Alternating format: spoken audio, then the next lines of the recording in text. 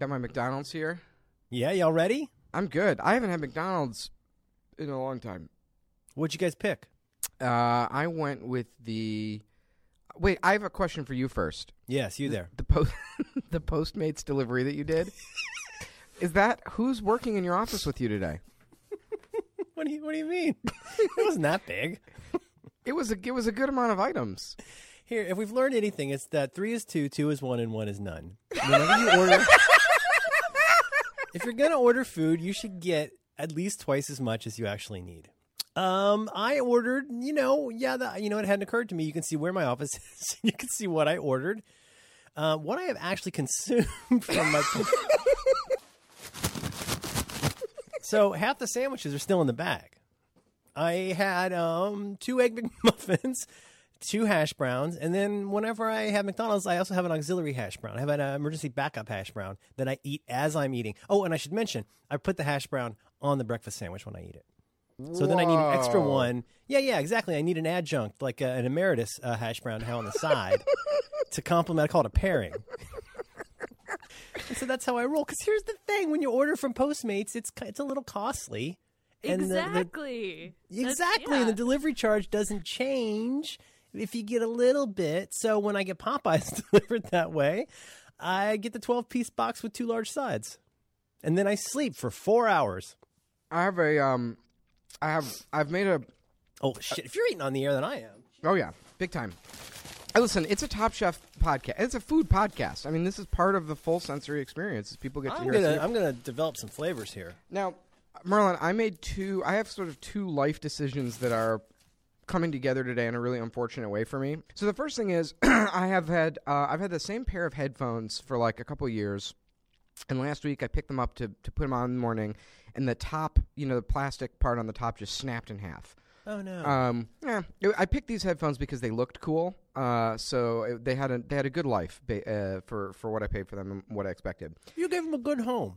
Yeah, I spent a lot of time on my head accruing like a weird wax on the plastic on top that I never thought about too much. Also, the fake leathery part starts kind of peeling off eventually, and it gets really gross, sloughing off and chipping. Yeah, not good.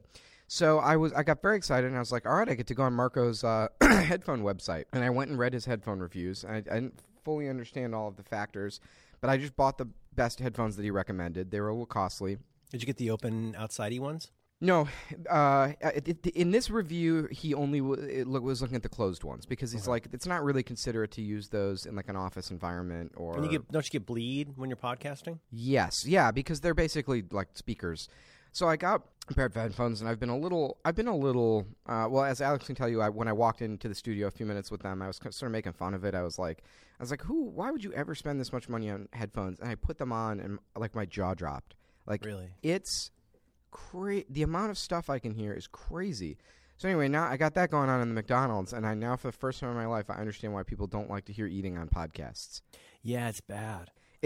I've never heard it before. It's so gross. Yeah, I don't think anybody looks forward to hearing other people chew food, but I think there are some people that feel especially strongly about it. Like if you're in an office and you can hear somebody making a noise, like you hear even just a smacking noise. Mm-hmm. Here's the one that kills me. This is mine. This is my dead stepfather. Ready?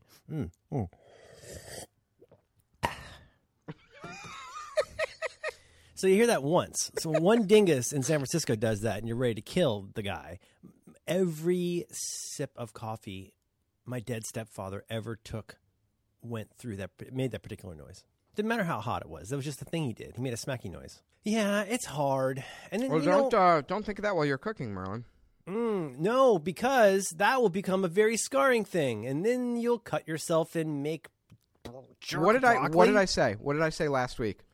What did you say last week? What did I say? I said I can't. We literally said this last week on the podcast. I said I had a hard time watching the long windy man with the Frenchman with the squashed up face. Oh yeah, sure. Are you having a stroke right now, Max? No. Those headphones might be a little tight on you. You should check. The Last Chance Kitchen. Last week on The Last Chance Kitchen, I said I am not comfortable with the mandolin technique. They just go flying on this mandolin. They use no safety gear. Oh, right. And I was like, this, and it really bothers me to watch because I cut my finger off. I cut the exact same finger in the exact same way. Oh, no. Oh, yeah. I'm sorry. Yes, I do know what you mean. Yeah. Yeah, I got Maybe I was thinking about my father. Oh, of course you were thinking about your father and how you used to sell candy on Subways. Mm-hmm. You know, I got mixed feelings about this episode. There are parts I like that. Alex, are you joining us this week? I don't know. Am I? Yes. Okay. You're Yeah. joining. That's not that, Alex. That is not the sound of a professional podcaster joining a podcast. Hey, Alex, are you rejoining this week? Oh boy. Oh, crazy Ira and the douche. Merlin, can I tell you how I was introduced to Top Chef? Yes. I think it was my second day of work at Cards, and we were producing the show Tabletop Deathmatch, and Max is like, wait, so you've never seen Top Chef? I want it to look like Top Chef. So my first day of work, he's like, expenses to the company, and my entire day I just watched the 4th season of Top Chef. Wow. And that was my job for a day. That's a good job. It was a great Good job. job. Yeah, and I was like, oh, I get to watch lesbians fight over cooking at my Oh, job. it's so much like your dreams. Yeah. This is exactly what Cards Against Humanity is all about. But I don't like to say I don't care about food, but I don't know. I don't appreciate like the finer tastes of things because I like Padma. I'm a super taster. And, like, everything to me tastes gross and too bitter. Padma's not a super taster. Yes, she is. So is John Siracusa. Well, wait a minute. I can't. This is not compatible with what I know about super tasters because what I know about so I've known a few medically diagnosed super tasters, and they all eat like you, Alex. Which is when you say that you don't appreciate the finer, things of food or whatever. It's a bit of an understatement. Alex pretty much eats foods that are only one color, that are white. It's a lot of bread. No, I've incorporated brown, so some nice, quinoa. Okay. I mean, bread and grain, like very simple food, grilled cheese. Only if it's one kind of cheese. Yeah, super tasters don't, Wow. they won't eat vegetables, they won't eat sour, bitter, spicy. It's like too sensitive. And so I'm looking at the Wikipedia. Is it more you taste bitterness more? Is that it? That's it. Which is why I'm enjoying a Diet Coke from McDonald's right now and not coffee. I just almost everything is too bitter. There are varying degrees though, which is like I should make a supercut of the times Padma's like, oh, it's too bitter, it's too spicy, because she always says she likes spicy foods, but I think that's just because everything is spicy to her. Oh, interesting. So you taste. So the one part of it is the bitterness is accentuated. Another one is whatever flavor's there, you taste it a lot more. Yes. Okay. Oh my goodness. When did you become aware that this? I mean, there's so many things where we all have like a little weirdness, and if it doesn't have a name or it doesn't have a diagnosis, I mean, think about how many decades went by where we didn't have a name for like spectrum disorders, and there were like these little kids that grew up that could have like pretty great lives, except they all had to go to the Brown reading group because we didn't have a name for what was going on in their head. Like in your case, when did you become aware that you were different in that way, and when did you get a name for it? It was when I went to an ear, nose, and throat doctor, and he was just like, your tongue looks weird. And they just did a little test on my tongue, and they're like, oh, you've really sensitive taste buds. You're a super taster. And I just always thought that I was picky and weird. But I mean, I am, but now I have a medical excuse for it. You're so lucky. Did they give you like a card? I should have asked. I should print out. Everybody loves the little kid that shows up at somebody's house with a card. Oh my goodness, that is so interesting to me. And what an odd thing for Padma to be on a show like this. Because the other thing, God, there's so much we never talk about that I think about every episode. One of which is like, I wonder if the food's like, the food's well prepared, but like, is it actually like hot? You know what I mean? Like, they're gonna have to do multiple takes and stuff like that. And like, have you ever been in a play where you have to eat or drink something? Like so many of us have. Like many Americans, I have been in plays where I've had to eat or drink things. And like it's so gross. You watch Stephen Colbert have to drink something from under the desk, and that's no fun. So like, I mean, it must be really, you got to eat like 16 different weird dishes in this weird environment and probably more than one take. Doesn't it seem like that would get pretty gross? I know. I heard who was the guy who played Ron Swanson on Parks and Rec? What was that? It's oh god. I'm not all the way through this McDonald's coffee yet, so I'm a little slow this morning. Nick Offerman. Thank you, Nick Offerman. I heard Nick Offerman was interviewed by Peter Sagal in Chicago when he was on his book tour promoting his book Paddling Your Own Canoe, and he told a great story that one time that he merged so thoroughly with the character of Ron Swanson on Parks and Rec that as the writers on Parks and Rec began to inflate the legend of Ron Swanson, because he started out as like not a big character, but he didn't become the Ron Swanson that he became. He was just kind of a side character. That's right. He was like a kind of a one-bit character for a while. The Paul Bunyan aspect of him grew over time, and it was great. It was a great direction for the character to go. But he said the writers often forgot that he, Nick Offerman, was not capable of doing the things that the show had established that Ron Swanson could do. So they would often have a stage direction in the script like Ron eats an entire hamburger in one bite. And then they would have to do 30 takes in a diner where he would attempt to eat an entire hamburger in one bite. Oh God. And at some point he would have to be like, I know that Ron Swanson is supposed to be able to do this, but I, Nick Offerman, cannot do this. Was that wait, don't tell me? Wait, don't tell me, Peter Sagal. Yeah, so I just dropped in the link to that one. I highly recommend an interview from last May with him on Fresh Air that's really, really good, where he talks about his background. And the great thing about Nick Offerman, he's such an interesting guy. He's so much like his character and so much not like his character. I learned, Cordy told me about this too, where like, Nick Offerman, he you know how he does that giggle? Yeah, that's like his laugh. That's how he laughs. He giggles like a girl. Like that's how he laughs at lots of things, and he's very joyous. He is like a manly man, and like he does have his own. We'll put it in notes. He has his own like carpentry and wood carving studio where he sells stuff. But also, I mean, like he's an artist. Like he went to, I think he studied dance at some point, maybe. He studied kabuki. So he talked about this when I saw him do a talk. He studied kabuki in Japan. And in the thing he took, and so he was talking about how kabuki sort of like influenced the Ron Swanson character. And in kabuki, it's this like larger than life. You do something funny, and then you strike a pose, and you like thrust your hips, and you mug to the audience, and people throw coins at you to appreciate the over the top, commitment. Like if you nailed the landing. Exactly, but you're like mugging in a way that's like a caricature of like how manly and arrogant you are. And that just totally became the Ron Swanson thing of like, having this open body posture and like taking a beat to like mug after he said something cool and look at the camera. Like all came out of studying kabuki in Japan. But like his comedy takes where like I don't know, he's one of those great actors where he has certain looks that like if something funny. I love Parks and Rec, first of all, but also just his reaction shot of something where something has happened that is so distasteful to his values, like something involving government or skim milk happens, and just his look of like utter shame for society is always so funny to me. Super tasters.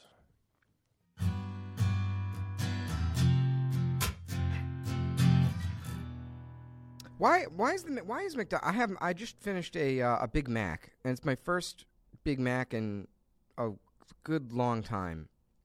Why does it have to taste so good? It's so good. Science.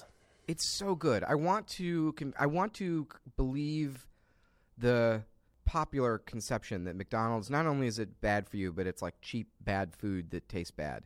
But it doesn't. It tastes so good. Yeah, well, that's the thing. I used to work at McDonald's for a while when I was in high school and a little after high school. Nothing feels quite as good as graduating from high school and going to your job at McDonald's. I couldn't watch Live Aid because I was working the grill. What was your station? I was on grill. Okay. I also did the counter. They called it. It was confusing because they called it window. Drive-through was drive-through, but the counter was window, and then there was grill. I was usually on the grill. It seems like the deep fry station is the tough job assignment at a McDonald's. Well, the tough job assignment at McDonald's is being a closer, and I was also a closer. And that's where every night you had to filter the tallow or change the tallow. Oh, no. And there's a big giant machine. Usually the maintenance guy would do it, but sometimes we'd have to do it to, like, you filter the french fry grease every night. Mm-hmm. And then just cleaning up in McDonald's is a real journey of personal discovery. There's because the retired ladies who come in the morning to do breakfast, like they are hardcore. They have been working at McDonald's since they retired. They're very happy. They're like family. And then you got to clean up after they leave. You got to clean up all their like biscuit nonsense, and then do lunch. You do dinner. Here's the thing about McDonald's is that it's got a bad rap. I mean, it's not very good for you, but if you go to a corporate McDonald's that is busy, the food will be great. Because of science. Like, they know how to make this great tasting burger that's incredibly consistent. And I mean, if you think about a Big Mac, think about what's that stupid phrase everybody uses, taste profile or whatever. You know what I mean? Like, you think about the combination of all those different flavors and textures, and it's a work of genius. That little extra third middle bun and the special sauce and the 2 pickles that in a corporate McDonald's will never touch. Like, that's brilliant. The way it's put together is exquisite. It's just this McDonald's I got today, my egg muffin and my hash browns, they're exquisite. It's a texturally perfect hamburger. It just dissolves away to nothing on your tongue, and you get just a little bit of crunch from the lettuce. Like, it's a Well, if you put fries on there, boy, it takes it to the next level. Well, I haven't explored this whole thought. You don't technology. put potatoes on your food? No, I haven't. Well, I'll do potato chips on a sandwich, but I don't know why I haven't abstracted this to McDonald's. Watching burgers come up a lot on Top Chef, and recently on an episode of Kitchen Nightmares, we saw they went to a burger place, and like, I am not a fan of the jokey novelty-sized burger. I never have been. Like, to me, when you go to a place, it's like, would you like the 3rd pound, the half pound, or the 7 pound? And it's like, you know what? Just give me a regular hamburger. A 1/3 of a pound is probably on the upper limit of what I would want in a burger. And then you put frickin' avocado on it and you make it into like a tuna tower. It's like, don't do that. Like, that's weird. And it's hard. And the thing is, there's all this ambition. This is a very Top Chef-y point, I think. There's a lot of ambition in the ideas behind the menu, but in the execution at scale, it's very difficult to do well. To get a good burger that's done properly, to like where it's just a little bit shy, to me, like a little bit shy of medium is usually a good burger. Too rare in a burger, I'm not crazy about, because it hurts the integrity of the sandwich. But like, you get that right, and that's a wonderful thing where it's not hard to eat. I mean, what do you think of this? What do you guys think about the giant ass burger that's like got jokey ingredients on it? Well, this is a Chicago institution. I mean, there's a famous place called Kuma's that's like a heavy metal bar, but they make burgers, and they're very intense about it. And you get, a 1.5 pounds of meat with a whole pork chop on top, and they kind of like pioneered this, like, these like wacky fine dining. It's like douchebag dare food. A little bit, but they're like below. I mean, it's not douchey. It's actually, it sort of has a wink and a nod to it, and it's a beloved institution in Chicago, and it's just not my thing. Like, I like a thin, crisp burger. It doesn't have to be well done. You can still have that be rare, but I like the sear on the outside. I like the getting a piece of cheese on every patty. Like, it's just a better burger. That's just my I don't know. Maybe it's kind of more of a nostalgic burger. What about you, Alex? Does the charring, like, my daughter likes a fair range of foods, but she is a little iffy about char grilled food. And I wonder if you're like that. Does char grilling make things too bitter for you? It really depends, actually. I think it depends on the texture of it. Like, I like burgers very, very well done, and a lot of bread on the bun and not much meat. So I have no authority on this whatsoever. You're allowed to have an opinion, though. Yeah. Do you like a McDonald's burger? I have never had a McDonald's burger in my life. What? I'm afraid this of isn't that road. Of what? I'm afraid of to go down that road. Oh, Like, to know how good it tastes. Yeah. Yeah. This is why I don't want to do cocaine. Exactly. Oh, my God. It's so why I don't do cocaine. I don't want to know. I can't speak for you, but I know I would like it too much. Well, I'm a stimulant guy. I mean, I know those are my... Not me. Not interested. I like to be nice and mellow. Keep me quiet. Yeah. I'm an upper guy. Like, I get enough coffee, and I'm euphoric.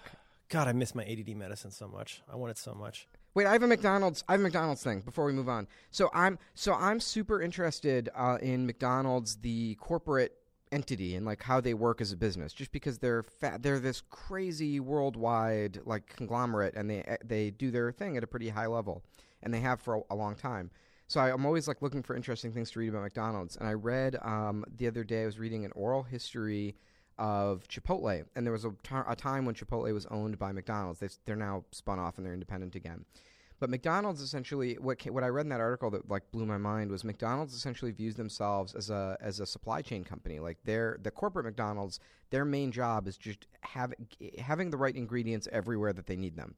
And that's how they pitch themselves to Chipotle of like, oh, we'll be able to get the ingredients you need. We'll combine our supply chains, and you'll be able to use the McDonald's supply chain, use anything in our warehouses, and you'll get all of the ingredients you need, fresh anywhere in the world, and you can just expand really quickly. And that was very attractive to all of the Chipotle people, and they did the merger, and then the Chipotle people went into the McDonald's warehouse to be like, okay, let's go get our stuff. And it turned out that there was only one ingredient in the McDonald's supply chain that they thought that it was acceptable to use at Chipotle, which was the bag of syrup that goes into the Coke machine. Even the lettuce wouldn't cut the Chipotle. It wasn't the kind of lettuce they wanted. That's super interesting. I also learned that at some point McDonald's added a salad to their menu where it had like a couple of slices of apple in it, and this was in the 90s, or it was the first time they put an apple item on their menu. I think it's called like the McDonald's like Asian salad or something like that. And as soon as they added the salad to their menu, there was like three thin slices of apple per salad. They overnight became the world's largest wholesale purchaser of apples. So it's like, man, even like a rounding error for them changes the industry. Exactly. Yeah. Well, it's probably a different topic for a different day. I've never understood the Chipotle phenomenon. I mean, what I think I understand of the Chipotle phenomenon is that it is consistent food in a suburb where you don't have that many other options. Like if you have to choose between like Applebee's and the Texas Cheesecake Depository and Chipotle, you go to Chipotle because it's something fresh. I went once with my daughter and I thought it was bewildering. I thought it was all the way down to the crazy like fake hipster style of the menu, and like it's fresh-ish. But maybe maybe this is my San Francisco showing where like if I was going to get a burrito, I'd go get a burrito like a gentleman. I'd go to a taqueria. But I've never understood the appeal of Chipotle except in a place where you didn't have better options. I will come to the defense of Chipotle, but with the caveat that Chicago, Merlin, if you ever make it out here, I will take you for better Mexican food than you have in San Francisco. Chicago, I would enjoy that. Chicago has mostly you come out here and I'll take you to even better gangland massacres than you get at home. I think we may have the Debatable. market cornered on that as well, actually. But Chicago, the Mexican food in Chicago is unbelievable. But Chipotle has nothing to do with Mexican food. That's more of like a brand alignment for them or something. I mean, it's not really a fair comparison to go get like a burrito on Mission Street and then be like, which is more authentic, like Chipotle or Mission Street. It's its own sort of like hybrid thing. Well, I didn't even mean authentic because to me it's not it. A lot of the Chinese food I eat is not super authentic, but it's good at being that version of Chinese food, which I think is a thing, right? And so, like for example, like there's a pretty big difference between getting a burrito in a taqueria in the Mission. I mean, that's a pretty great thing. Versus like having like Mexican cuisine or Mexican American, like an actual international sit down restaurant. I mean, that's a pretty different affair.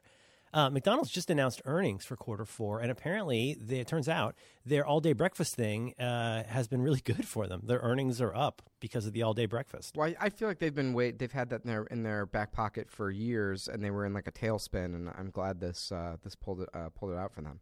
But just what you're describing, though, with the supply chain stuff, I hope this isn't too tedious. I think it's super interesting. I think how everything gets made part of life is very interesting. And how you deal – there's a kind of like quirky quantum weirdness that happens when you have to do anything at scale, where things that don't affect – and by that I just mean that the usual laws of supply chain physics are not the same once you get to a certain level. Because on the one hand, there are economies of scale that you might not get anywhere else. But then you get problems like, okay, now you've committed to having 3 apples on every plate. How can you get a safe and fresh supply of apples that's consistent across the entire United States?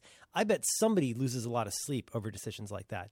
The thing that's interesting about the breakfast part is not every McDonald's, but McDonald's does lots of testing. And it's really fun to get to go to a McDonald's that you know is a test McDonald's, because they'll be trying stuff where you're like, I can't believe they're doing this. Like, this is such a crazy idea. And I think it does. I mean, KFC is the king of this. Like, what KFC does with the 4 ingredients they have in that place is bananas. Like the KFC/Taco Bell, they're not as effective with it, I don't think. But in the case of McDonald's, the crazy part is, they already have the breakfast stuff. it's a line of business that is already running and doing very well. And for years, they've just been dicks about saying, no, it's 10:30. You go to hell and order a Big Mac. And America goes, really? So, like, it's just weird to me that they've had that all along. I have to imagine they know there's been demand for that all along. Why do you think they didn't do it until recently? Well, I have two thoughts about it. The first is I bet that somewhere someone does the math of they're like, how do we have a consistent flow of customers into the McDonald's throughout the operating hours to, like have you ever heard this thing of like Apple stores make the most profit per square foot of any retail store? Because of volume and because of the costliness of the goods. Like a very small, in other words, a very small item might cost $200 and they'll sell 50 of them a day. Right, exactly. And there's not a lot of Apple stores, so people go out of their way to specifically go to it's not like you'll just go to Target if it's closer. Or in another age, Radio Shack, where you get a B- version of whatever it is you wanted at a low price. Right, exactly. So like all retailers like look at Apple and they're like, how do we do what they're doing? Like, and the measure is like, how do we make that many dollars per square foot of real estate? And I think somewhere McDonald's is doing that math too, and they're like, well, obviously for what we're for our core competency is like burgers and stuff, and that's going to peak at lunch and maybe dinner and peter out throughout the rest of the day, and certainly no one's going to be in the morning. So they're like, in order to get that flow of people in, we need to do the breakfast, but then cut it off at 10:30 to push all of the breakfast people to this part of the day so that we can reset and prepare for the lunch rush. And that's going to maximize the dollars per square foot of using this one space. And I think it's just that. So I think they've known for years. I've been reading news stories about like, oh, McDonald's is considering doing all day breakfast for like 5 or 10 years. And I think it's like the rumors of a Deadwood movie. You're like, I'll believe it when I see it. It's happening. Yeah, I know. Whatever. I'll believe it when I see it. Are you guys not familiar with Hamburger University? I am familiar with Hamburger University. Is this real? This is real. This is where every manager has to go and be trained. Now, if I remember correctly, isn't Chicago the headquarters of McDonald's? Elk Grove is actually Elk Grove and Oak Brook. Alex, tell us about Hamburger University. All right. Max is right. To a degree, that 10:30 stopping point is actually one of the used to be one of the most profitable times of day at McDonald's, other than lunchtime and dinner time. So that hard stop is like, if you have ever been through a drive-through in McDonald's, before the all-day breakfast thing, but at 10:28. Yep, it is sweating. Yeah, you look like Gene Hackman in The French Connection. Yeah. You're banging the steering wheel. There's angry parents. It's and then there's the thing, you need to order more shit because you're like, well, I can't get back in line if I forget something. And just the audacity of going from like the perfect breakfast sandwich and hash brown to, would you like a McRib for a limited time? No, I don't want McRib. They actually would franchise out. They used to, because they wanted to compete with Yum, which is, like KFC, Taco Bell, all that, and they're technically the biggest fast food, I don't know, what would you call them? Big evil conglomerate of, yeah. And you're talking about like the Yum is the name of that group? Yep, yes. The Yum brands. Mm-hmm. Oh, they used to be owned by PepsiCo. Do they still own them? No. They're their I'm own out of the loop. thing. Yeah. And so Culver's is like the best fast food I've ever had in my life, and it's my favorite thing. So they used to train people from Culver's, but it was that thing of figuring out timing, especially with smaller chains, like exactly when your highest profit margin would be, and they found that 10:30. Interesting. I'd never heard of Culver's. Oh, Merlin. You've never heard of a Culver's? Oh, my God. No. Merlin, are you familiar with the Wisconsin Butterburger? I'm looking at like an HTML5 video of it right now, and I'm getting a little bit of a burger boner. So the Wisconsin look how they smash it down. You smash it down good. Get the butter in there. The Wisconsin Butterburger, it's a smashed burger with smashing it over and over. You should watch this thing. It's a smashed burger with butter. Oh, my God. So it's kind of like a Steak and Shake type situation, but you add butter. That's very accurate, but it's a slightly higher ingredient and slightly higher quality than a Steak and Shake. And they also make custard. Oh, my gosh. The perfect weapon. And it's a Midwestern thing. Yeah, apparently. It's a Wisconsin thing. Okay. And they've slowly branched out. Yeah, fuck Mexican food. Come and have a butter burger. I agree. Fuck Mexican food. I would do that. You know what? You should bring me there. We should find some way to make it a thing. Let's do it. There's so many things we could do. I'm going to put for the show notes. I'm going to send Alex this link. It's an Onion News Network video with the headline: "New wearable feed bags let Americans eat more, move less."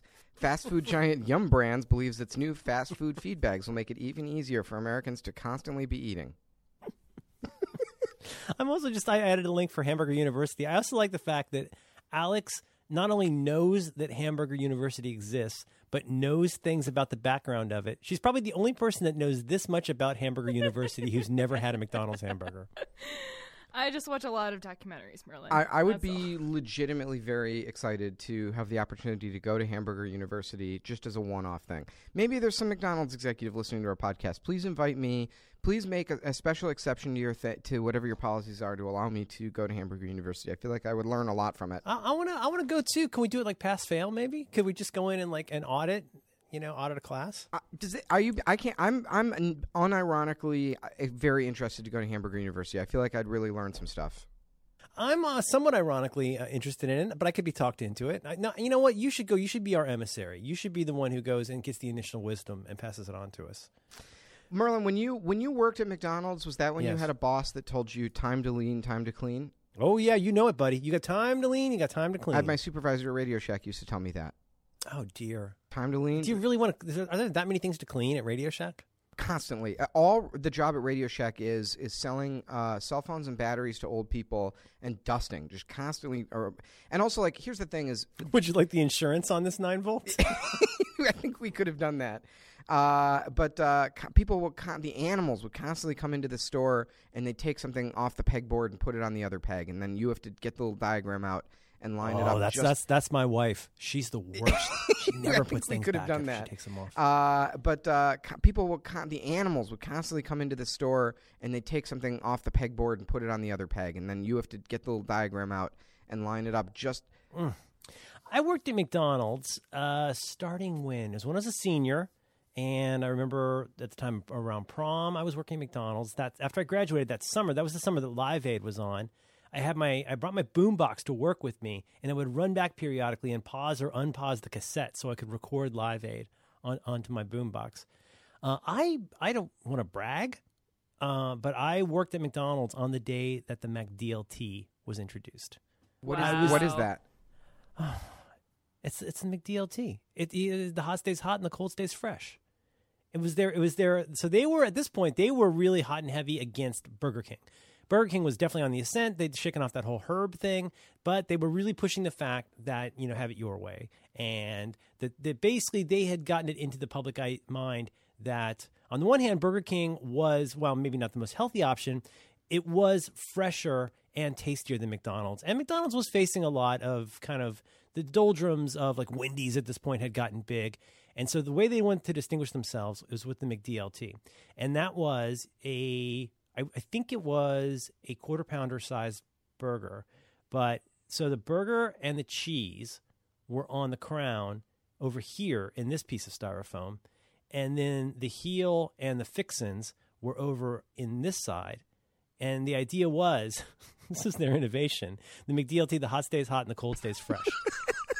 What a crazy giant piece of styrofoam. What else was different about it? I think it had different onions. It had real onions instead of dehydrated onions. But it required, and you know what it had? Holy crap, it had mayonnaise on it. So we needed a new chunk squirter for that. Chunk squirt. And so I was trained on that. My friend Pat Rothfuss worked at Taco Bell for many years in Wisconsin, and he said that the way that they apply the ground beef from the Taco Bell to the taco is it's extruded through like a caulk gun. And you get the right portion sizes, probably, right? Yep, that's the idea. That's very upsetting to me. If you come here, I'm going to take you to our KFC / Taco Bell, which is run by a lady named Paulette, who is not going to take any shit from anybody. You're on a first-name basis? Oh, yeah. Okay. Are you kidding me? She calls me Bob. I call her Paulette. Like everybody in every restaurant, they call me Bob because that's the name I give. She goes, "Hi, Bob. How's your little girl?" "She's good. She's good." "Can I have this awful thing that's going to make me fall asleep and cry?" "Yeah, all right." She's an African-American lady. She's like 6 feet tall. She weighs about $4, and she is so fucking angry all the time. She's just screaming at hey, listen, if anybody's listening, don't get Paulette in trouble because she's an American treasure. And I want to take you there because she's so mad all the time. You go there, you come up to and if you don't know how, she's like the soup Nazi. If you don't know how to order with Paulette, man, you are going to be in trouble. She says, "What do you have?" And somebody goes, can I have the box of the fried chicken? I'm already scared of and immensely respect Paulette. Oh, man, Paulette, she brooks no truck. That lady fucking throws down. She's just screaming into the back. I'm going to get more popcorn chicken. She's so angry. And Paul Allen should make a museum about her. She is incredible. There should be Paulette University where you just learn to just take no shit like Paulette. She'll sit there on a stool and just scream at people. And it's so goddamn amusing. She's worked there for years. I have no idea why she still has that job, but she's an absolute delight. There's still diversity in the biome. There's still, even in a place like a KFC / Taco Bell, which my friend Scott Simpson just abbreviates as hell.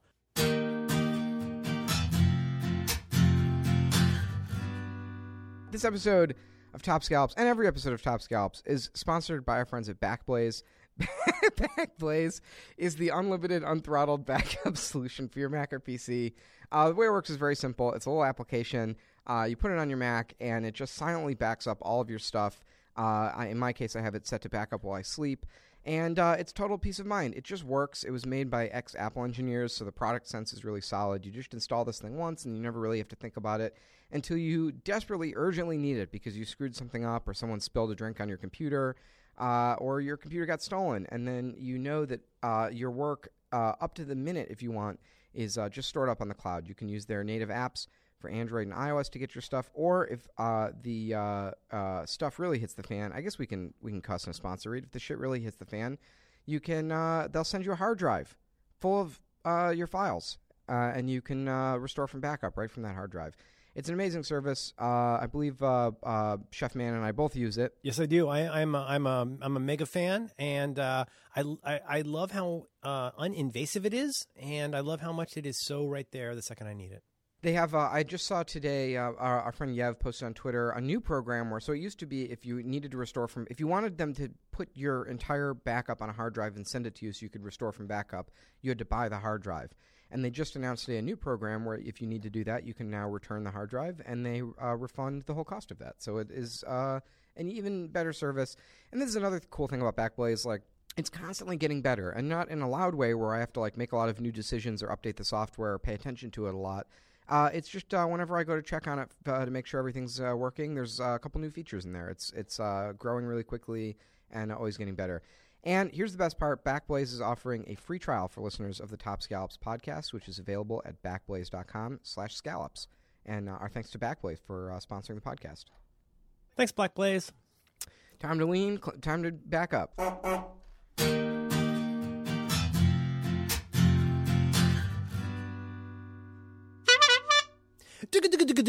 3 chefs remain. Wow. Interesting to hear you had mixed feelings about this episode. I felt that this was the best episode of the season for me. What? Really? Yeah. Why? So here's what I liked. In the quick fire, I liked that it was a straightforward cooking challenge with a good realistic constraint where I was like very interested in how the chefs handled this restraint. And it's a rule you could understand. The thing I love about it, you're right. It's brilliant. It's exactly like a perfect number of people to have this kind of challenge for. And I love that it's completely unambiguous what the rules are. It was one of the first times. So A, it was one of the first times they let the chefs cook pretty much whatever they wanted. And B, I thought I like seeing people do well. Like I thought pretty much everyone except for my boy Kwame. It was a rough week for me. I did not like seeing Kwame stumble. But I thought everyone else rose to the occasion really nicely. And I thought all of the food looked really good. And it made me happy and it made me feel like everything is okay. And that's why I watch Top Chef. You guys know how I feel about. Am I allowed to say you guys? I don't even know. Well, we are guys. I'm trying to stop. I would prefer to be called a dude bro. You dude bros seem to be. I prefer to be called a thought leader. So you, as a productivity guru, and Max as a thought leader, seem to really like Philip and his man bun, and he just keeps on piling on. Where he got mad again, like. Because he's like, I keep making good food and the judges keep not liking it. And I don't know. There's just this sense of arrogance that, like, you can say that it's just editing, but like to say to the judge's face, well, I just want to make, at first I was making my own food, but now I'm making food that the judges want to see.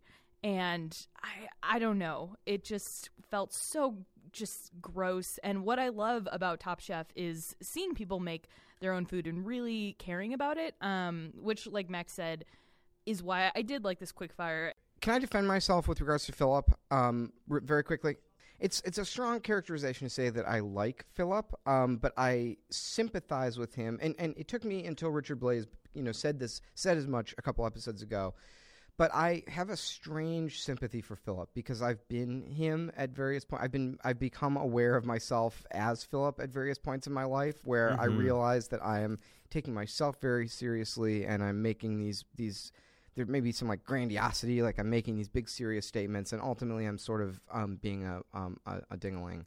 I became and I had sort of a painful, like I was listening to your Merlin, your Back to Work as you know, I listen to your Back to Work program about a 1 month delay because of the number of podcasts I listen to.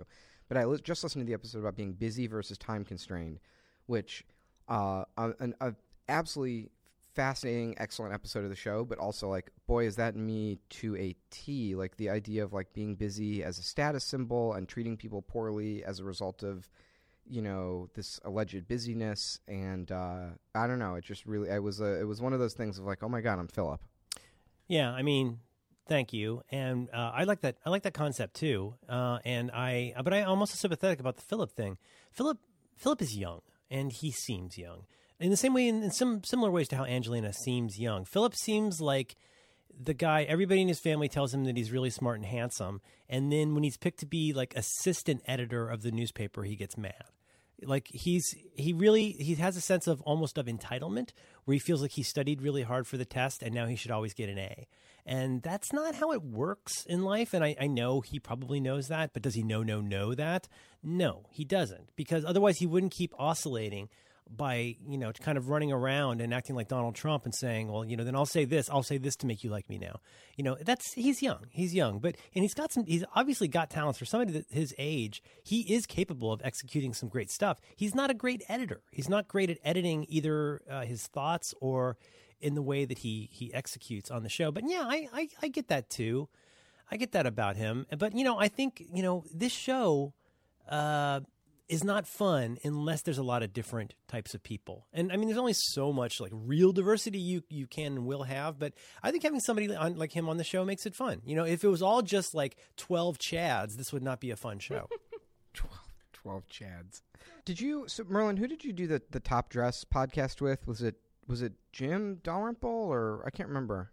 No, Andy Nutko. Thank you. I knew it was one of your other. I would love to sit and watch an episode of Top Dress with Jim Dalrymple. Yeah, now that you mention it, yeah. Maybe 18 minutes in, there's not any AC/DC in this at all. No, you're right. So Merlin did the Top Dress show with Andy Nutko, which I think Alex you listened to as well, and like they made this great point in there of like, it is one of the, as much as these shows have their feel good moments, it is one of the cruelties of the show that they're casting who they think is going to be in the end. Who are the people who are going to rise to the top and be in the finale, but they're also casting the obstacles that those people have to overcome on their journey. And I think they cast a bunch of dinglings in these shows for entertainment purposes, and because it's like also in order for the Odyssey to happen, it's like you have to have the Cyclops and the Siren and the monsters that they conquer, and it's not always necessarily nice to the dinglings who get cast in the show. There's at least a couple of levels to dissect this on, and I think this is entirely appropriate and proper for the show. One is that, okay, as far as Philip, start with particulars. Philip is a noisome character because he, I'm 49. I'm trying not to say things like millennial, but he is like a lot of what a lot of people think of as like the douchebaggery of America's cities is evident in somebody like Philip. Philip, who looks really cool when he lets his hair down. He's got a kind of like sexy surfing Jesus thing going on, but he wears it in that man bun thing that even he is going to be embarrassed about in a year. Whatever, that's all fine. He's a name dropper. He is a self-promoter, and he's interested in name-dropping and self-promoting around stuff like social media and blogs, which makes him double, triple douchey in a lot of ways. And the way that he keeps, and I don't think you could cast him this way unless he actually did this, where he's very into like talking about he sounds like somebody at a party talking about his clout score, where you just want to punch him in the throat. You're like, well, you know that like the more you learn about that, the worse of a human being you become. You know that that's not actually a thing, right? But he keeps talking about that. So on the one hand, like, yeah, they're setting him up to be that way. But on the other hand, let's take it for a moment that like people need somebody to like whatever. Who's that lady with the weird spray on tan on the MTV show, the New Jersey show? Like you need somebody who's like the stooge of the show. So he is kind of the stooge of the show. It probably doesn't hurt also that I'll bet he's using a lot of social media. He might be recognizable. And so, but there's there could be a cumulative effect of people being aware of him as a douchey LA blogger chef. And maybe that helps the show. I don't know. Now, as far as the other part of this, I think we've talked about the Hunger Games on here before. Hunger Games, not a perfect book, not a perfect movie. Awfully similar to Battle Royale, but we'll leave that for another day. But the thing that I enjoy so much about the first Hunger Games movie is it was a very different movie than I expected. I went into it thinking it's going to be the tale of the lady Mystique from the X-Men movies. She's got a bow. I know she's poor. And you get into her and her story with her family. The thing that made that movie so fun to me is the reality show aspect of that. And you think about, without spoiling the movie, there's the way that you get called as a tribute. So, God, how do I say this? So basically, once a year, a bunch of teenagers get chosen by lottery with an increasing chance that they'll be called every year to go and fight each other to the death. And there's always the chance, though, that somebody who's like a real shrimpy little like fifth grade kid is going to get picked and have to fight against people who are like trained warriors from a much better funded district. I mean, fair enough so far? Yep. Okay, so the thing is, if it was all big, beefy warrior seniors in high school who all knew how to use a staff and a chainsaw and a crossbow, well, now you're talking about like, that American Super Fighter show or something. You're talking about pro wrestling. What makes that into a story is it could also be a very relatable, not that strong fifth grader having to fight them. Now you got a story because now you got odds and now you've got all of these things and having to fight and scrap. And that's why you have an Angelina. I mean, they know who these people are and what they're capable of. They could go and pick all people who are like the best at what they do, but that's a different show. You also audition with a video, and in some seasons they cut the audition videos into the episodes. So I love that on Top Dress. Those videos are always a riot. Yeah, but it's like they're casting half for their prestige and their awards and their abilities as a chef, and half for their personality and how they come across on the video. That's why they make you submit a video. But anyway, I guess all I'm trying to say is that, there has to be the right mix.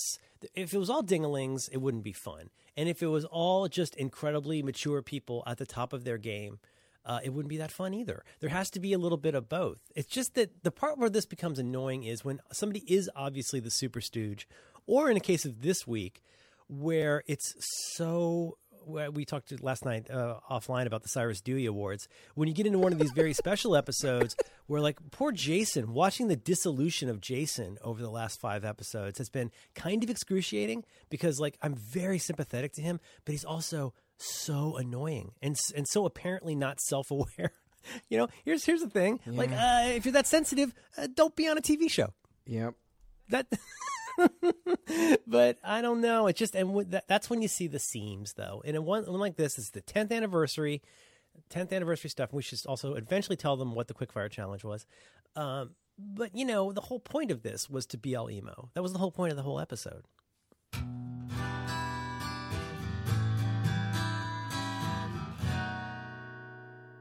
What are you eating? Are you having a drink? Is that your Coca-Cola?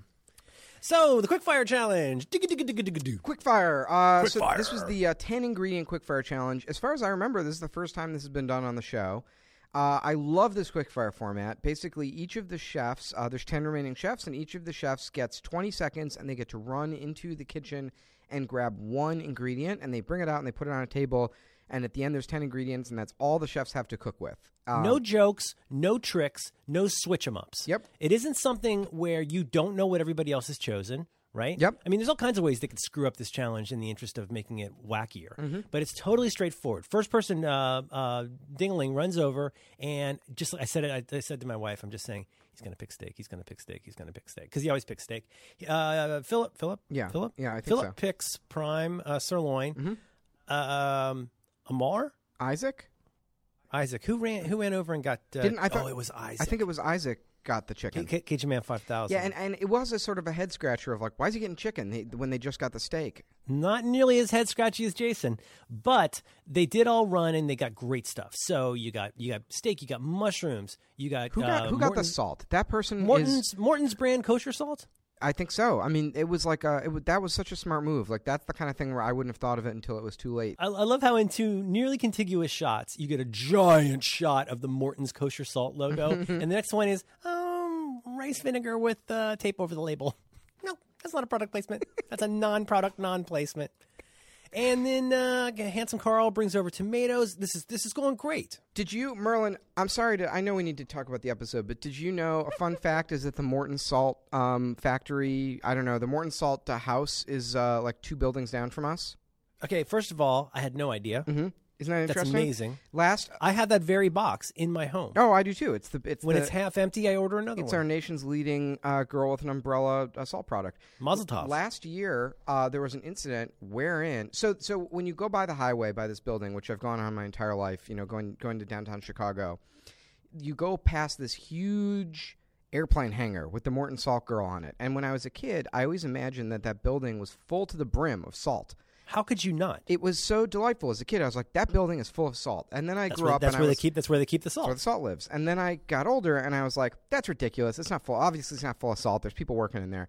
Then last year, the building burst open, and salt flowed out of the building. There was a massive salt spill, and I saw a video of this. Like a construction equipment hit it or something. I don't know. I think it collapsed, and that's a shame. And it spilled onto a car dealership next door. So there were all of these brand new cars just covered in salt. And it turns out that I was right when I was a kid. That building is just full to the brim of salt. It was so delightful. And the other great thing was the city fire inspector came out and did a press conference, and someone asked, why did the building collapse? And he said, it appears to be a case of too much salt and not enough wall.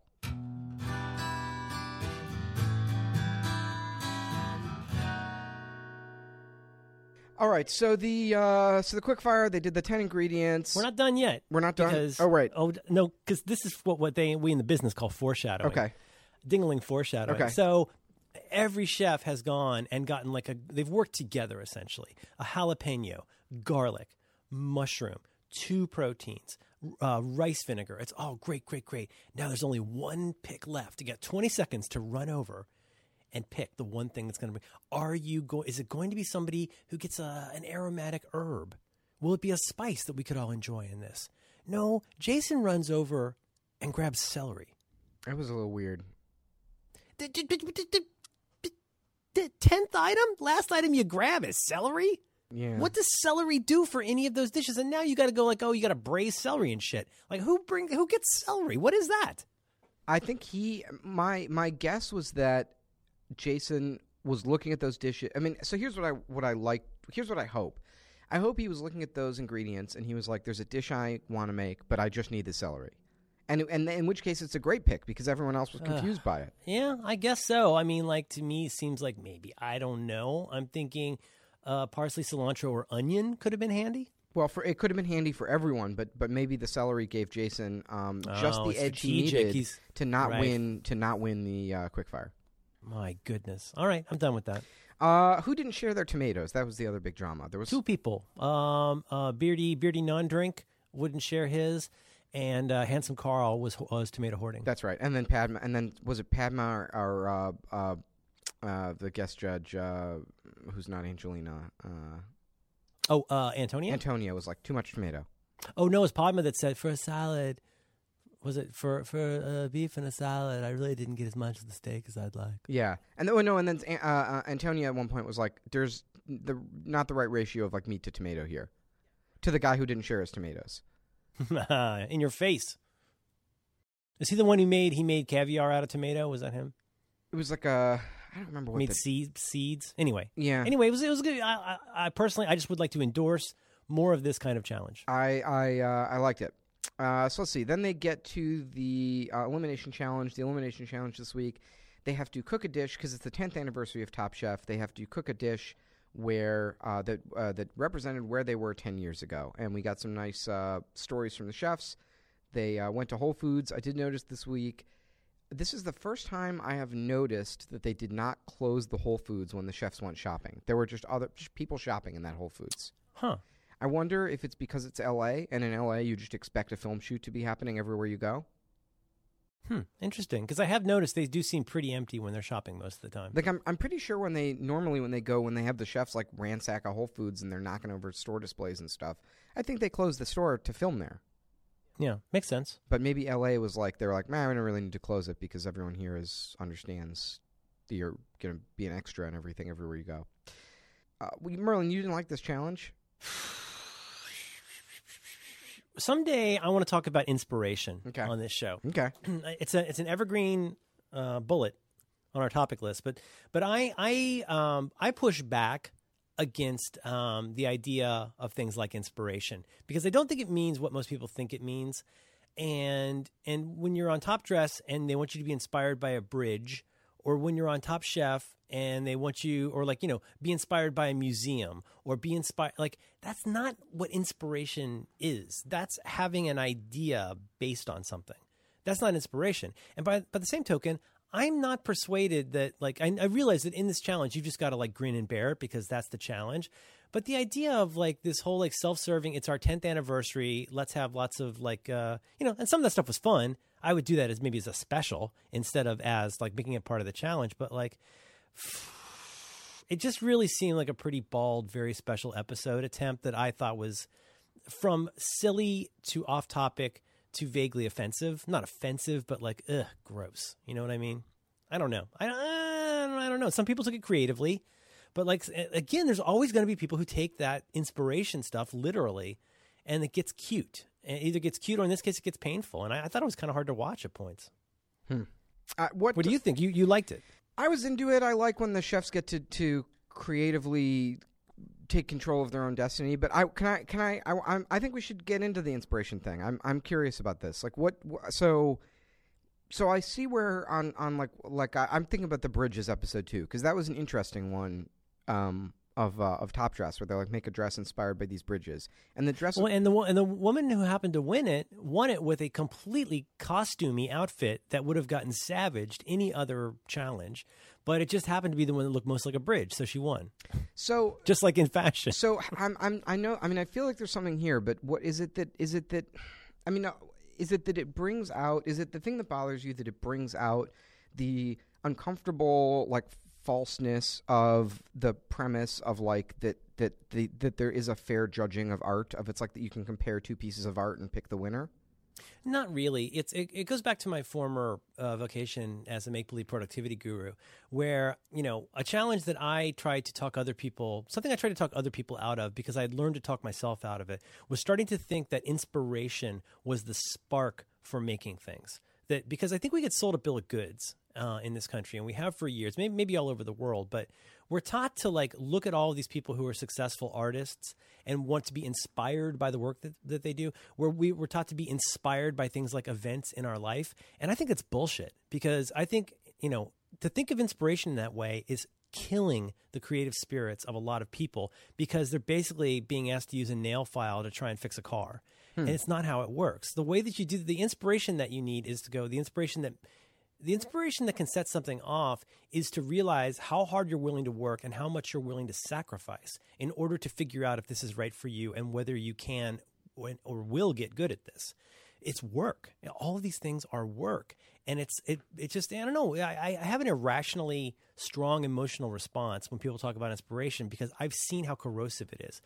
Where I see people who are having trouble getting anything that they don't have to do in life accomplished, right? There's stuff you have to do. You have to get your kids dressed for school. You have to take a dump. You've got to do all this stuff. But what about the stuff you don't have to do? That's where stuff just slides off the plate because people think they don't have the inspiration that they need. And my counsel is, no, you don't need inspiration. You need to sit down and do it. And you will find things to be inspired about. If you work at something long enough, you will find a way. First of all, you realize whether it's for you. That's important. Because just deciding that you like this Doctor Who episode with Vincent van Gogh makes you want to be a painter. Wow, okay, that works for my 8-year-old daughter, but that is not a grown-ass person thing to do. You've got to set yourself to the task of learning what this thing is, getting good at it, trying it, seeing if it's the right thing for you, which means trying it past the point when it gets a little bit inconvenient to do. It means doing it every day. It means you're not even qualified to decide whether this is right for you unless you've done it enough to really know. Then when you do really know it, you do it long enough, you work with people who know what they're doing, and you start to understand that there is a way to get good at this, but it's non-obvious unless you actually do the work. So then what do? You take all these people who are talented at what they do, and you say, oh, go look at this Roman statue and be inspired to design fashions based on that. So some dinglings are going to basically make a pattern with statues on it. Other people, it's all so on the nose. And so on the one hand, it makes a dumb challenge because we all know that's bullshit. Anybody who actually makes stuff. But I hate the message this continues to send to people, especially young people, that life is about buying a funny hat and a moleskin notebook.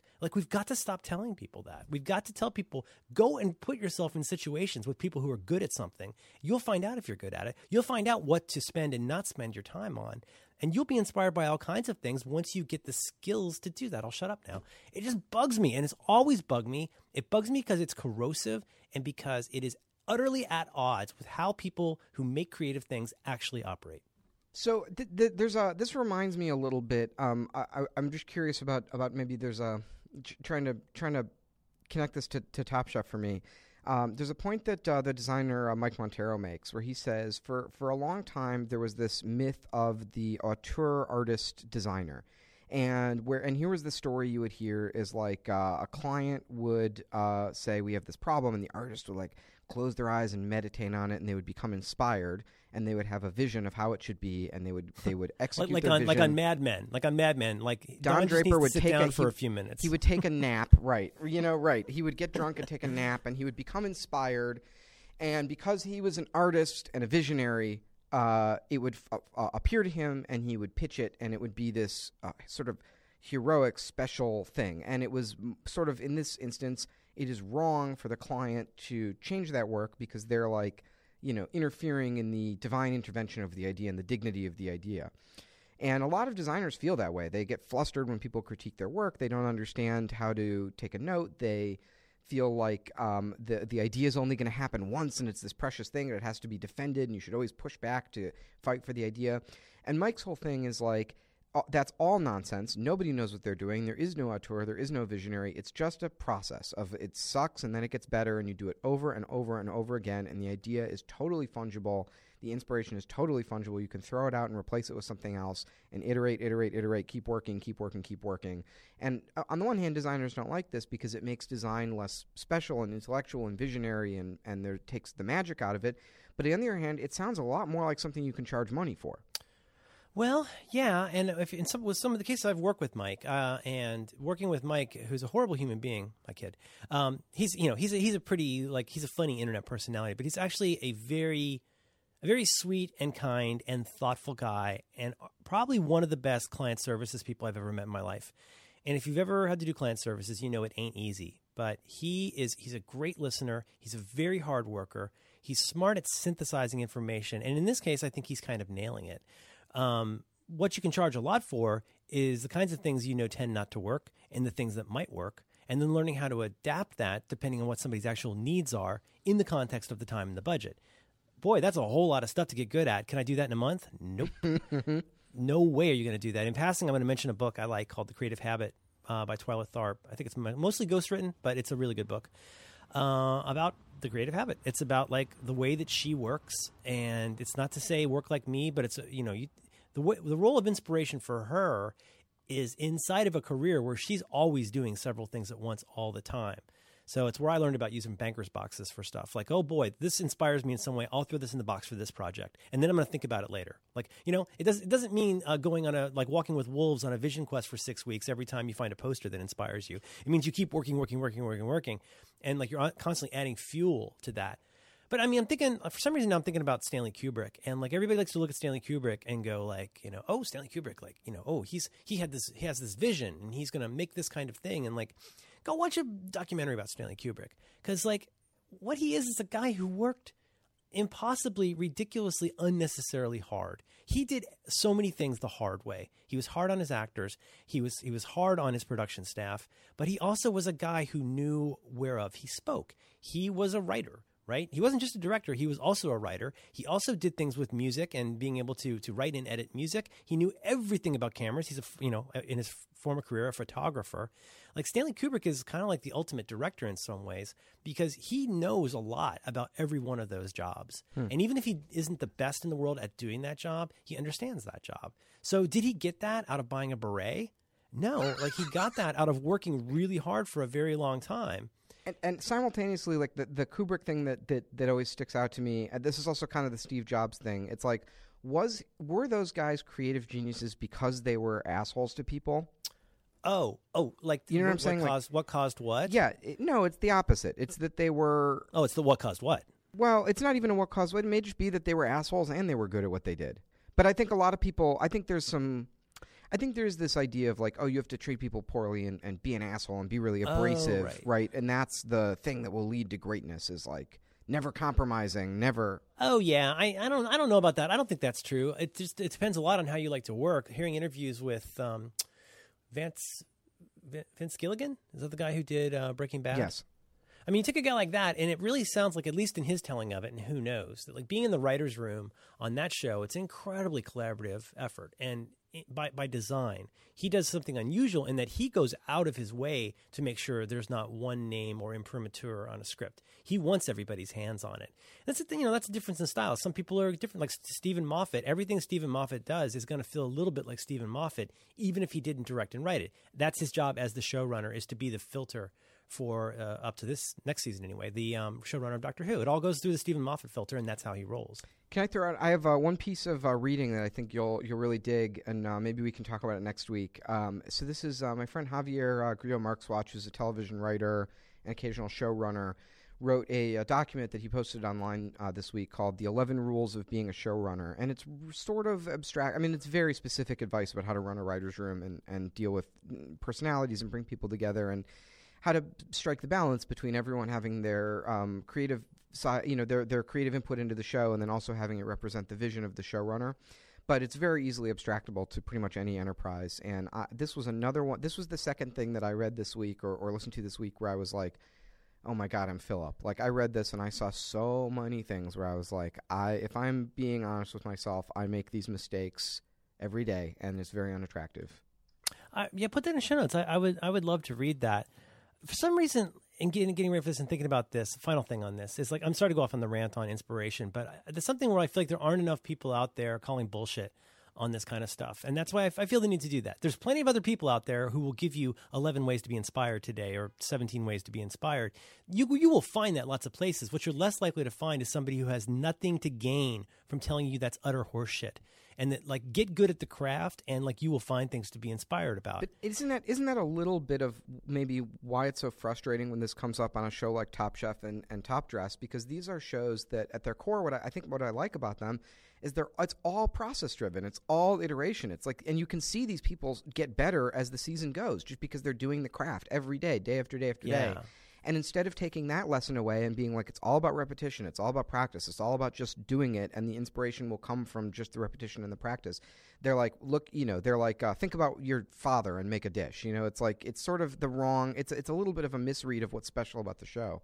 Well, yeah, I agree. And I think it's why, I don't know if all three of us, but at least you and me tend to really prefer the ones where there's a twist or a rule or something just to keep it interesting, but then you get to execute in some kind of an interesting way. So, for example, like on Top Dress, I love Marvel Comics. And so I was really excited when they had this episode that was going to be about Marvel Comics, because I'd seen like Hawkeye and stuff. I was like, oh my God, that's totally David Aja's Hawkeye. Like that's going to be incredible. But the show was kind of a mess, like trying to like make clothes inspired by Marvel characters. It's like, and then they're all in there with their reckons about what the characters are like. And I think she'd be like this. And it was awful, because those kinds of challenges that ask you to do fairly literal things as the twist, Like, how are you going to do great at that? Like, maybe you can, but those are not the challenges we love. We love the challenges that ask you to work within a constraint, right? But to have access to good ingredients and techniques. Like making food on a golf course, that's fun as a bit, but we're not really going to get to see them shine. So I think that's why we tend to like those challenges. When I was, I wasn't initially going to go to college. There was no money, there was no interest. But some people had some friends who had gone to this school in Florida were like really cajoling me to like try. They're like, it's an unconventional school. Even though you had terrible grades, you never know. We could try and work some angles, but we would. You should apply. And I found out. Who knows how much it was collusion from my friends and their parents. But what I found out fairly quickly once I was accepted was that there were a couple things that got me in. Number 2 that got me in was that I was clearly a smart guy who did not thrive in a Florida public school system and maybe could, as a 5%er, have a chance at this. Far and away, number 1 was my essay. Like I got into college on my essay. And I was not an extremely good writer, but this is somewhat germane. So I knew I had to write an essay. I knew it would be important. So you know what the topic of my essay was? My first draft? Why I was against President Reagan's policy for supporting the Contras in Nicaragua. And would anyone in the audience like to guess how much I actually knew and understood about that? Virtually nothing. So what I wrote was complete bullshit. 8% solution Marxist pap. It was terrible. It was awful. And then I thought, I can't do this. I got to write something else. And so I went in the other direction. I went in the very special episode direction, and I was going to write something about the dead people in my family. Because when you go to college, the first thing you do is write about dead people in your family because right reasons. It's something it's one of the obvious things you get an emotional attachment to, and you feel like you're inoculated against criticism. I would learn later the teachers don't like it when you do that. And they will tell you, please stop writing about things that you have too much emotional attachment to because I'm going to criticize that and you're not going to like it. So I threw that out. I thought, I can't write this. And so you know what I wrote? I wrote a 5-page essay about how I cracked my knuckles and how I made up this whole story about how my family was imagining that I was going to die alone and destitute with giant swollen knuckles because I kept cracking my knuckles. And so it was called Plum Knuckles. And I submitted that, and they loved it. And it was all about like how all of my family members, how I was going to dishonor like generations of my family because I cracked my knuckles. And it was basically a Swiftian exaggeration essay that was pretty stupid but kind of funny for an 18-year-old. And that's what got me in. Did I get in with my opinions about the Contras? I did not. Did I get in with my opinions about my dead family? Jesus Christ, thank you, no. I went to the one thing that I actually kind of knew that I could execute, which was a kind of funny satirical essay, and that's what got me in. Do you have that somewhere? I hope not. Ooh, you should post that. Merlin. Post it online. How about 18. It's not that funny. Listen. I listened to you read your dreams to John Siracusa. I feel like you need to. Permiso. I feel like you need to find this essay and read us an excerpt on this show. Includes sections about all the great Americans that never cracked their knuckles, and they became great probably because they didn't crack their knuckles. Anyway, what I'm trying to get at, I'm not sure what I'm trying to get at, but I think of that story a lot because I realize that at the times when I want to seem fancy, at the times when I want to seem competent and smart, I need to make sure that I'm really actually competent and smart about the topic before I go, all the way in. At the times when I want to be very emotionally resonant, I will need to make sure that it is actually emotionally honest in its resonance. And if you don't know, if you can't be smart and you can't be honest, you might as well be funny. So that's my thing, is like I can sometimes be funny by trying to so that's me. When I watch Top Chef, I hate to watch somebody who could be really great at this thing that they do and then expecting them to go up there and cry in order to sell their food. That bugs me. Well, can I bring this? Let me bring this back to the challenge because I had a note that was really something that was driving me crazy about this episode. So someone, I believe it was Chad, who said, "Oh, this is right, yeah." So it was Chad who was in the Navy. I couldn't remember this a few weeks ago. Chad went to the Navy because he said he wanted to, quote, kick whoever's ass did whatever they did to us after 9/11, end quote. And his story of where he was 10 years ago, he said he got out of the Navy and he went to some beach. after the Navy, he traveled to a place, and he went to a beach, and he tasted a fresh ceviche, and it inspired him. And he's like, so today I've made a fresh ceviche. And that's why I put my heavy metal band on MySpace. That was pretty great. But here's my thing. Couldn't you couldn't you just pick anything you wanted to cook and be like, I was in the Navy, and then I got out of the Navy, and I tasted a hamburger. I had a foie gras. I had a pasta, and it inspired me. And that's what I've prepared for you today. Like, are they really going to, like, is someone going to get called out for that? Like, this is the thing that kind of bugs me about this challenge is, like, it really could become just cook anything and make a story about how 10 years ago it meant something to you. Oh, unless it's the chef with ALS that makes Tom cry. Like, that was sweet. It was actually a super sweet moment on the show. But, like, Amar was working on his dish where he was making his lobster based on this guy that Michael Nectattoo and Tom Colicchio knew, who had ALS. And it was really, really sweet. And I actually thought, you know what? That's, for this cheesy show, that's pretty good, until I got to the last frame of the episode. Mm-hmm. Oh, I know. Did you get the last frame of the episode? I did. Yeah. And this episode was in that guy's memory. It was a very special episode. Yeah, give him a Cyrus Dewey. Everybody gets a Dewey. My shoes hurt. I had not seen that Mr. Show clip. That destroyed me last night. For context, at the time, we're talking about a bit on Mr. Show called the Cyrus Dewey Awards, which is an award for people who did very, very brave roles as actors. And it comes at the time, though, that, like, playing a developmentally disabled person or an ugly person could get you an Oscar. Like, when was, like, maybe Monster hadn't happened yet, but I think Tom Hanks, right, had done Forrest Gump. But it was basically, it just seemed like every year the people who were winning Oscars were, like, famous actors playing Dustin somebody Hoffman with problems. For Rain Man. Yeah. Playing with somebody with problems and, like, doing a stretch role, Yeah. So I don't know. It's just that ranks so, like, ugh, God. You put up a grainy photo of somebody with ALS and it's in memory of them. It's like, ugh, God. I think that's what I found so frustrating about this challenge. Like, I thought it was exciting because I'm like, oh, they're all going to go and talk about, like, their culinary roots, like, and almost all of them did that. And then some people did the very special episode, or my father doesn't love me anymore. It's not dignified, and it's a, you know what? Here's it's a little sweaty because it's like you're taking, your issues with your father, and it's all culminated in winning a challenge in a cooking reality show. It's like there's a little, I don't know. To winning the 10th anniversary episode, a fairly meaningless milestone that's mostly just being used to hang some kind of a premise on.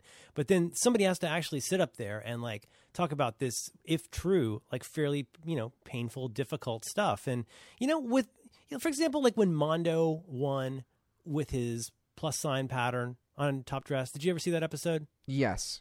That was that to me walked right up to the line, but I still thought it was very moving. He didn't actually think. Can I tell you the thing that made that work was he did not tell the judges what it meant, or at least in the edit as a piece of art, it did not seem like he was working that, and the reveal was exactly perfect. He had to explicitly, one of the judges. I mean, he never brought it up. It was a good piece of clothing that he made that meant something to him.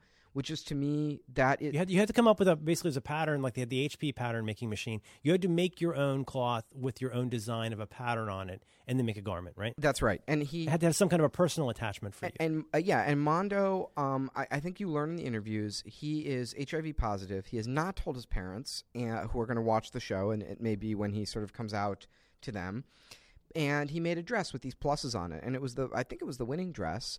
And it was a good dress, and it looked good, and he did the whole runway show, the whole interview, and right before he walked off stage, one of the judges said, oh, yeah, what was the meaning of those pluses? And then there was this big moment of, like, he was like, it was a pattern I like. They had to really push him to get it out, and then he told them, and it was a very moving, legitimate moment, but it was earned by the fact that he didn't parade out there and say, I've made meaning out of this thing, this big piece of my life, right? It was like, to me, that was a true artistic expression. It isn't, I mean, like, for example, like, hearing, I don't know. I mean, like, hearing the Cajun man constantly talk about like the Cajun this and Cajun that, and just Cajun, get a bunch of Cajuns in a room, and then let's bring in some Hurricane Katrina, and it's like, God, Well, I can only take. It's all legitimate, but like in the aggregate, it just becomes like a bunch of drunk freshmen talking about dead grandma. On the other hand, Isaac did this challenge exactly how I would have done it, which is I think he pretty clearly was like, I really want to make gumbo. He did an upscale version of something he's good at. Yeah, well, he's like, I want to make gumbo. What can I think of about 10 years ago that relates to gumbo? And went from there. And he's like, here's a story about gumbo that I can weave in.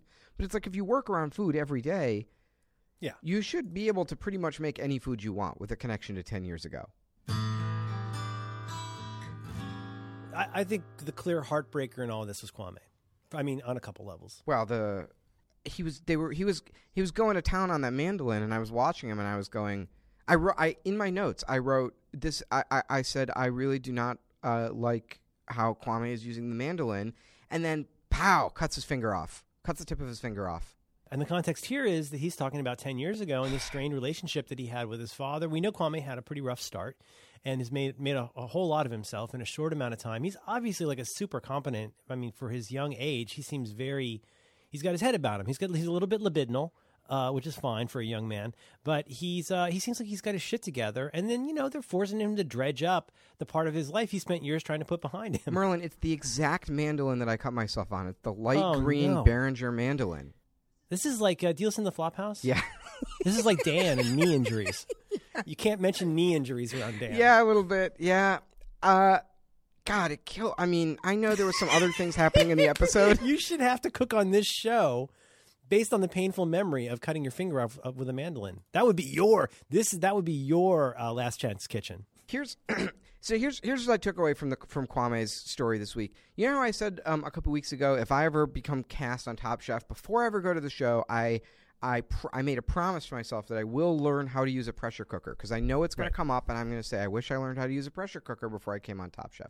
Here's the thing. Before you go on Top Chef, repair your father issues. It's going to come up. And maybe figure out variations on a couple dishes that you could completely nail and have a great story for them. Just come up with some bullshit. It's like, I went for a walk and I had this and it meant a lot to me. You're never going to get called on it. Oh, yeah. I was watching coverage of Hurricane Katrina, and I made this macaroni and cheese. It's like, you're never going to get called on it. Also, my grandmother's dead. And so you get down to the wire. He's got his broccoli. Frau Farbissina did not like it. She was very upset. She was not getting enough jerk. She was not getting enough jerk in her broccoli. Uh-huh. Did she look like Frau Farbissina to you a little bit? It was, yes, and I would not. That was blood broccoli. I was a little upset by that. If I gave my daughter just the way that the broccoli itself looked. Mm-hmm. I mean, that, you know what that looked like? That looked like burnt broccoli is what it looked like. It did not. It was not an attractive dish. When Kwame was plating that dish, his little finger condom came out. Did you see that? Right. And it was blood broccoli. I don't want to eat the blood broccoli.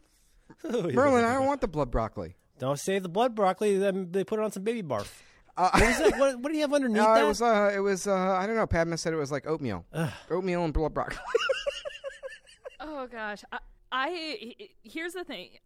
You guys listened to that Munchies episode where Gail talks about how they ultimately do usually get to make a decision about who goes home, right?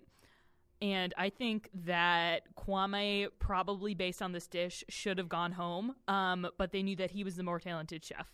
Because that plate was just, it looked like puke and then a little bit of broccoli on top. Top Chef, maybe it needs the Tim Gunn save. Because that could be interesting, because then they could have the integrity to send Kwame home. And you could have the, I don't know. Oh, yeah, it's got that kind of Marvel quality to it. It's like, dead in air quotes kind of thing. Yeah. But I always forget about it. I always forget about the Tim Gunn save, and I'm always surprised when he uses it, and it makes me feel good.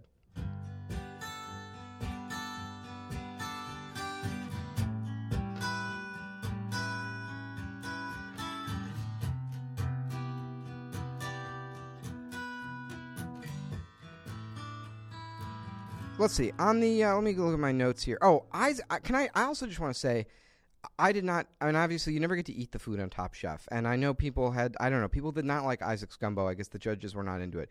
But that gumbo looked so fucking good. I wanted that gumbo. I was so hungry for gumbo looking at that. It was just attractively plated. I don't know. I was super into it. As a viewer of the TV show, that gumbo. And watching it looked like when he was cooking the sausage, sausage. It looked like scallops almost, the way he had browned them. Mm-hmm. It looks so good. Yeah, so duck gumbo with roasted jalapeno andouille sausage, crispy rice cake, and duck cracklings. You know, this season is really, there's a lot of, I guess at another time we would call it nouveau cuisine. There's a lot of like little, does the plating seem like awfully cute this season? I think it's Is it a trend? I think that I actually feel like the food trend right now is going the opposite direction. So right now, I think that I feel like the cool food trend right now. I mean, there's no like one trend in all of food, but I feel like what's most trendy in food is less ornate, less. It's all right now. It's all about like making the food not so precious. So it's like, oh, you're talking about rustic food, rustic and family style, and like Southern biscuits where you pull them apart. Like that's very cool in food right now. People, I mean, obviously like doing elevated versions of that and twists on it, but a lot of like the cool fancy restaurants I go to, it's like a big family style thing, and you all get in there and you're passing stuff around. So I think this might be. It's a little Top Chef. It's a little, playing to the judges, making your thing look more considered, more thoughtful, more high class, more expensive. But it's also maybe a little California. I think that's like a little LA. The idea of like the little dainty thing on the white plate. And there's also like regional trends in food. So I think that could be just responding to the food culture that they're in. I have a production conspiracy theory that, actually, I think this episode looked the best because they're back in LA where they have all of their resources. Right. And when they're off location, it's like, well, maybe you should make your food look real nice. And because they don't, like, the food shots, which I normally just absolutely adore, are just not that great this season, with the exception of the times they're in LA. Yeah, I feel like maybe my eyes are going, but there doesn't seem like it's not as clear. Like, it doesn't feel as crisp. Well, I accidentally bought this episode in HD, so I bought the whole season in SD, but sometimes when you go to watch it, it forgets that you bought it. iTunes is we've discussed this, but I'm very confused about how to use iTunes, and I accidentally paid $2.99 to purchase this episode again in HD, and I watched it in HD, and I did notice that during the judging, all of the judges had IFBs in their ears, the little wireless earpieces. I saw Michael had one, and I thought that was a hearing aid. His was the most conspicuous. Also, he had a nose ring. Yeah, he's looking good. Yeah, keep going, Michael. Just keep going. You still have some skin left. What was my note? I said, where's our notes? I said he looks like a goth girl's moleskin. Looks like someone's just been doodling on him, and he maybe woke up and went, where did these come from? Oh, hey, have another neck tattoo, Michael. That's going to look great in a few years. Keep going. But all the judges had IFBs, and I didn't know. Is that always happened, and I didn't notice, and I've never noticed, or was it that I finally bought an episode in HD? I don't know. I've always heard those little ear guys. Alex, you probably know this. Are those IFBs? Okay, I'm crazy. It's a little earpiece. It's the little, like a little Cyrano like a Tom Bergerac York thing. Yeah, so Cyrano de Bergerac. Yeah, exactly. Yeah. Like a Tom York Morrissey thing. Yeah, exactly. Sure. It is stands for interruptible foldback, which is basically a talkback system, so that the producers or cameramen or whoever can be like, "All right, we're going to cut to you now, and so say something interesting or smile." Oh, yeah, smart. Marjorie won for her curry, which she... Yay, Marjorie! Why did she make the green curry even though there was no lemongrass? I don't know. No lemongrass. She fixed it. And Jason went home. Won? He made a dish about a memory of how he used to yell at his chefs. But talk about a Philip moment. He made a... Oh, my God. So great. It's so great that he's so much more laid back now. You could even... I mean, they actually did a little bit of doot-to-doot on him where he would go oh, back then I was really tightly wound. And... Yeah. You can see unlike now when you're so sanguine. And very quickly to just get into the Last Chance Kitchen, which was sponsored by Soyve Very Teriyaki Sauce, the official Jewish brand of teriyaki sauce. I did notice that Jason was shaking like crazy, like he was sweating and like shaking, a pig. like he was going through DTs or something. Angelina made something. He made something. I didn't write down what they were, but Jason won. Yeah, this one, I'm going to say, first of all, I enjoy the Soyve family of products. I like a Soyve. It's if you're like just a lazy man and you want to make a chicken, like Soyve is a good way to go. Not so great as an ingredient. It's for a cooking show because it's pretty powerful. I've always seen this at the Mariano's. I've been very confused by it. The Jewish branding does not inspire me in the authenticity of the teriyaki sauce. You don't think so? You don't think of a lot of the great Japanese cuisines being filtered through Jewish American culture? My people would not know Japanese food if it did the thing that happens in the second part of that simile.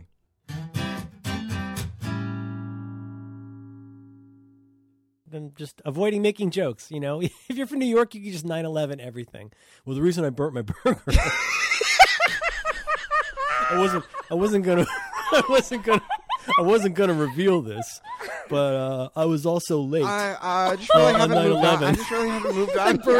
I burned it in honor of the day that I was late on 9/11. This is Top Chef, is not Top Scallops.